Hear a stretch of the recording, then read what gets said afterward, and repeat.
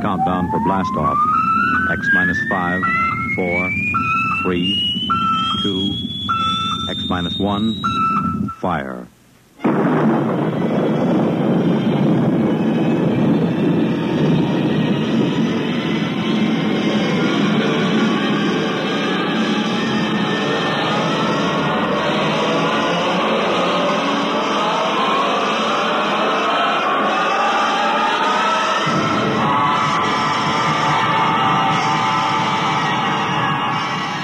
From the far horizons of the unknown come tales of new dimensions in time and space.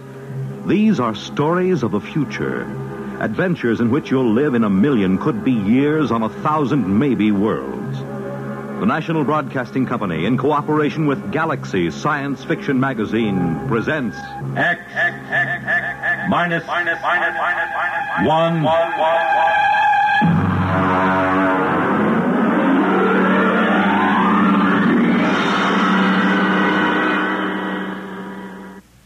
Tonight, Double Dare. But first, hear this. How's the weather in your part of the country? How'd you like to spend an evening basking under warm tropic breezes in the sound of a gently rolling surf? Well, that's the setting in which you'll find yourself Friday night, as Monitor, broadcasting from spectacular Miami Beach, introduces you to the beauty and glamour of Florida and to the celebrities who make this resort area their winter headquarters. On Saturday and Sunday, Monitor will capture the spirit of Christmas season in music and song, as great choirs from all over the country and from foreign lands join in the singing of Yuletide carols. There'll be reports on Christmas preparations in Bethlehem, West Germany, and Antarctica. Alfred Hitchcock, Eartha Kitt, Henry Fonda, and Roberta Sherwood are among the celebrities who will be visiting Monitor this pre-Christmas holiday. So start your weekend right with Monitor on Friday night, and stay with Monitor all weekend long for celebrities, music, features, news, and sports over most of these same NBC radio stations.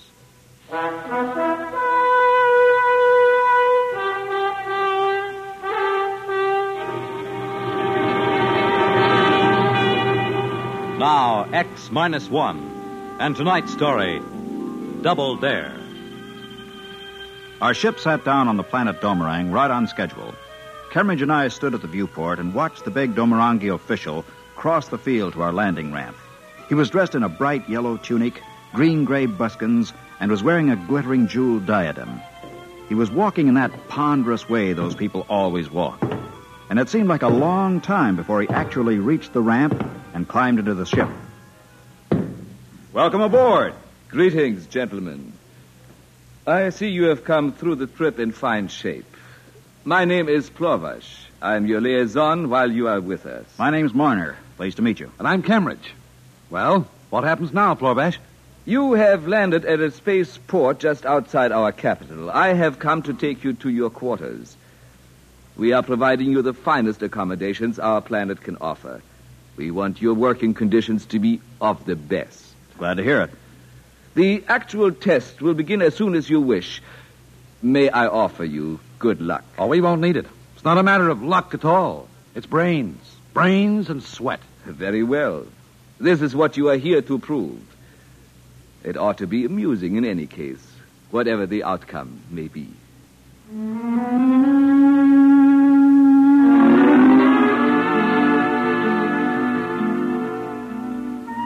The whole weird deal had begun back on Earth. And it started where most arguments like this start, in a bar. Kemmeridge and I are top engineers back home, and when this visiting Domerangi made a few cracks about our civilization being second-rate in technology, we made a few choice remarks about his own technology. Well, the thing got to the news agencies and created quite a stir. It finally led to a regular interplanetary controversy over who had the best technical brains, Earthman or Domerangi. So, here we were, Kemmeridge and I, sitting in an alien hotel room millions of miles from home, staring glumly at the walls. Well, we're here, Marner. We're here. And we're going to show them up and go home rich and famous. You got that? Well, I hope we can show them. Well, we've got to. Between the two of us, we can match anything they throw at us. Well, can't we? Sure we can. You know, just look at this door mechanism, for instance. A simple cybernetic mechanism. Yeah. Ordinary gadget. Not nearly as efficient as our kind, either. That's just the point. Apparently, these Domorangi aren't half the sharks they think they are. We said we could duplicate anything they showed us, right? Yeah. And they've got 2 of their engineers on Earth trying the same stunt. Okay, so if our boys stick them and we dope out everything they throw at us here, we've won. The State Department's counting on our versatility, Miner. That's all we need. Versatility, cleverness, and hard work. We'll beat those silly-looking pants right off them.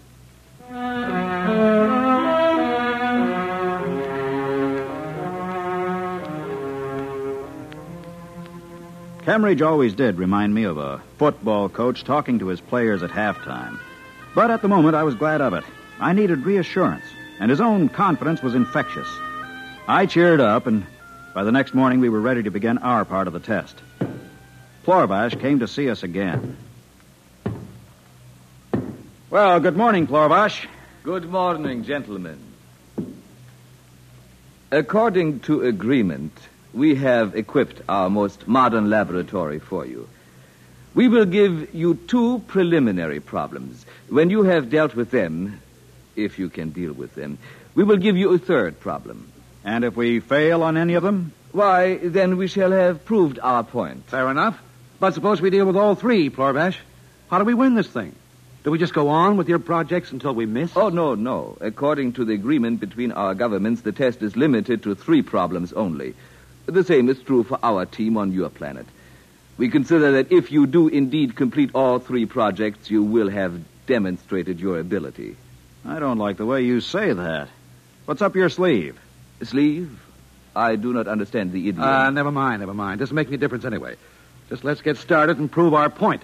Yes. I myself am most anxious to observe your attempts.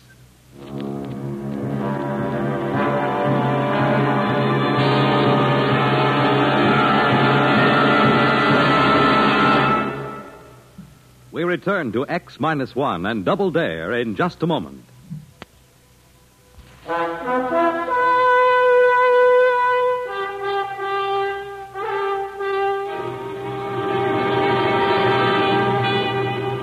Now back to X-1 and Double Dare. The lab that was to be our workshop until we won or lost this contest was a sumptuous place. The sort of research setup a sane engineer never even bothers to dream about. We stood there admiring it, Cambridge and I, while Plorvash waited for one of us to say something. Well, we're impressed. Man, it won't be hard to pull off miracles in a lab like this. You're making it easy for us, Plorvash. We are honest people. If you fail, it cannot be blamed on poor working conditions. Okay. When do we start? At once. Observe your first test. What, that little plastic bottle? The contents. It is a depilator. A bit rubbed on each cheek, and you do not need shave your beard for a week's time. Here is the bottle. Duplicate the product. But we're engineers, not chemists. Never mind, Miner, never mind. Okay, Plorvash, that's the first project. Give us the second at the same time. That way we'll each have one to work on. 2 projects at once? Very well, gentlemen, as you wish. The second is a trap for small house pests. Oh, like our mouse trap, huh? Oh, I do not know your mouse trap, but this is a most ingenious device. Our house pests are color sensitive, and this trap flashes colors as a lure. To catch vorks, we use this. For flames, we activate this device. And so on. Well, as you can see, it is most versatile. We have supplied you with an ample number of vermin of different sorts. They are in cages there at the rear of the laboratory. I believe you have everything else you need. You mean this is all? Duplicate these 2 products, if you can. Okay. And we'll let you know the moment we finish. Yes, do that. I didn't like the way he looked when he said that. There was a catch to all this somewhere, but I didn't have time to think about where it might be. Cambridge and I went to work on our project at once. It wasn't nearly as hard as it should have been. Within 4 days, we summoned Plorvash back to the lab. Do you mean to say you have finished already? Naturally. Stay where you are, Plorvash. I want to show you something. All right, Cambridge, activate the trap. Check. All right, stand back. I'm going to open the cages. Oh, no, don't. Those vermin, they'll be everywhere. Too late. Here they come. Oh, but you're mad. But they'll be everywhere. Close that door. Stand where you are and watch. You see? See that? But this is impossible. All running to the same place. Our trap. Look at that. They're in. Every last one of them. Remarkable. Yeah. We've improved on your model. We've built a better trap. Your model only deals with one species at a time. Ours handles every variety. It really is rather surprising. I suppose now you want to know about the depilator. That was easy, you know. With the equipment you gave us, chemical analysis is a snap. But I'm afraid we've improved on the original model here, too. You have? In what way? They're used at the proper strength. This depilatory of ours can last indefinitely. The effect seems to be permanent. Indeed. This is a fairly impressive performance, gentlemen. You may be interested to know that your counterparts on Earth have also passed their first 2 tests successfully. Oh, well, good for them. So, it all depends on the 3rd test, then, huh? It does indeed. Shall we have that one now? Why waste time? Is that it? That thing on rollers that you've got covered up back there? Yes. Permit me to remove that cover. A machine of some kind. I recognize a type of piston valve, relays, tubes, rods. Let me plug it in for you. Here's the outlet. Now, I press the starting button. So. What does it do? Suppose you remove the plug from the outlet. All right. There. Hey, it's still going. Gentlemen, this is our power source. We use it for transportation and similar things. Duplicate it. This is your 3rd problem. Well, we'll give it a try. I shall be most interested in the results. Most interested. Good day. Cheers.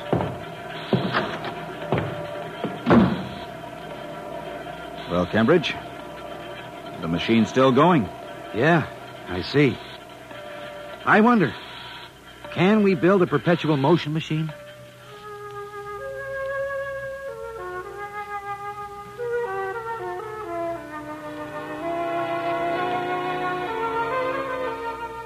Well, it was a challenge, all right. A greater challenge than either of us had anticipated in our wildest dreams. Our heads reeled with the enormity of the ideas. But we worked and worked. I don't even know how long it was, but I think it was about 3 weeks. Finally, we summoned Plorvash, and he came into the laboratory to see our model and his side by side, both humming away with no plugs in the wall. There it is. You have actually done it? Yes. It's been running a week now, and it shows no signs of slowing down. It actually works, but how? A complex hyperspace function. We're making a full report, of course. I hope you realize this is quite a stunt in gravology. We didn't think we could do it until we had to, so we did. I didn't think you could do it either.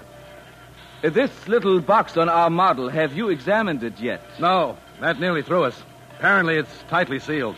We didn't waste time getting it open. We bypassed that. But what is the darn thing anyway? That, gentlemen, is our power source.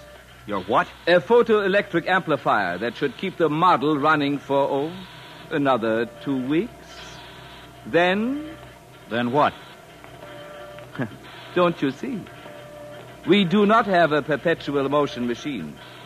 We have hoaxed you into inventing one for us. What? We didn't really think you could. It took our best minds to rig up a model convincing enough to fool you. Well, I'll be... That does it. That invalidates the whole agreement. Well, now that we're through, we'll take our machine and go back to Earth. I am afraid that is not possible. What? By a statute in effect here for more than 700 years, any research done in a government lab is automatically the property of the Domarangi government. I am sorry, but I shall have to confiscate your project, gentlemen. We'll see about that. Furthermore, we are forced to confiscate you yourselves. We need you to instruct us on how to build these machines. Plorvash, Earth won't let you pull a trick like that. This is cause for war. I doubt it. Why should a terrible war come about for the custody of 2 men? I demand to see our consul. Of course. That is your right, I suppose. I will arrange it.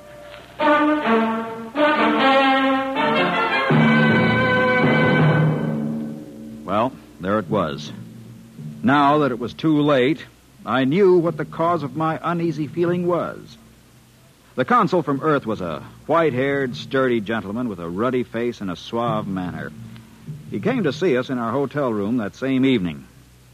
Now, please, rest assured we shall make every effort to extricate you. Do you realize what immense scientific prestige you've given to Earth? Fat lot of good that does us now. Well, authorities on Earth have kept me informed on the progress of the two Domorangi. They got through the first two projects as easily as you two did. We already know that. What of it? Well, now, this is the delicate part of the whole affair. I hate to put it into words, but in fact, the people on the Earth end of this deal had much the same idea as the Domorangi. You mean another double cross? They put them to work on perpetual motion, too? No, not quite. They rigged up a phony anti-gravity machine and told them to duplicate it. Good night. What happened? Nothing yet. I'm told they're working on it very hard. Sooner or later, if they're at all as clever as you two, perhaps they'll hit on it.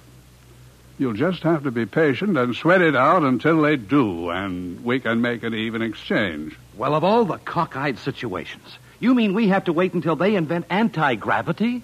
Well, that's the general idea. In the meanwhile, as I say, I will insist that you be shown every courtesy here on Domrang. Well, they may never discover a workable anti-gravity. Then what happens to us? Wait a minute. Yeah? Minor. Yeah? You know anything about tensor applications and gravitational fields? What are you driving at? I'm thinking of the ideal lab setup they gave us. Do you think those two Domorangi on Earth would mind taking credit for someone else's anti-gravity theory if they were approached properly? Hey, that's right. They must be as anxious to get home as we are. Say, what in the world are you talking about? Consul, would you be above a bit of smuggling, diplomatic immunity and all that? Well, now, I don't know. We build the anti-gravity machine. You smuggle it to Earth and slip it to the Domorangi. Then use it as a talking point for a trade. Well, what do you say? Well, I admit, it does seem the only way out. Very well, gentlemen, I'll do my very best. But there seems to be just one hitch. What's that? You still have to invent that anti-gravity machine. Oh, we'll invent it all right, because you see, we have to. Come on, Cambridge. Let's get to work.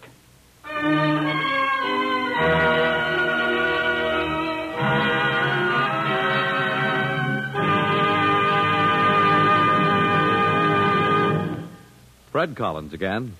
I'll have another word about X-1 in just a moment.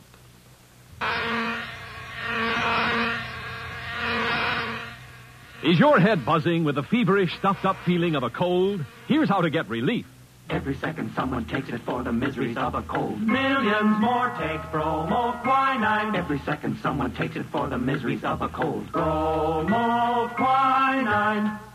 More people have taken more bromoquinine cold tablets for more complete relief than any other cold tablet ever sold. Because bromoquinine is the only cold tablet sold with wonder-working quinine, nature's own miracle drug, and 5 other medicines, health-fortified with vitamin C. Science has never found a real substitute for quinine. It helps bromoquinine do more. Bromoquinine works to relieve stopped-up nose, body aches, fever, irregularity, blues, and headache, even of virus colds. Remember, Every second someone takes it for the miseries of a cold. Millions more take bromoquinine. get bromoquinine brand cold tablets. You have just heard X-1, presented by the National Broadcasting Company in cooperation with Galaxy Science Fiction Magazine. Galaxy Magazine's science editor, Willie Lay, discusses medical problems of space travel in the current issue of Galaxy. Read Willie Lay's article as well as the many thought-provoking stories similar to tonight's tale of fiction based on facts of the future. Galaxy Magazine, on your newsstand today. Tonight, X-1 has brought you Double Dare, a story from the pages of Galaxy written by Robert Silverberg and adapted for radio by William Welch. Featured in our cast were Ralph Camargo as Marner, Ivor Francis as Cambridge, Michael Ingram as Plorvash, and Harvey Hayes as the consul. This is Fred Collins speaking.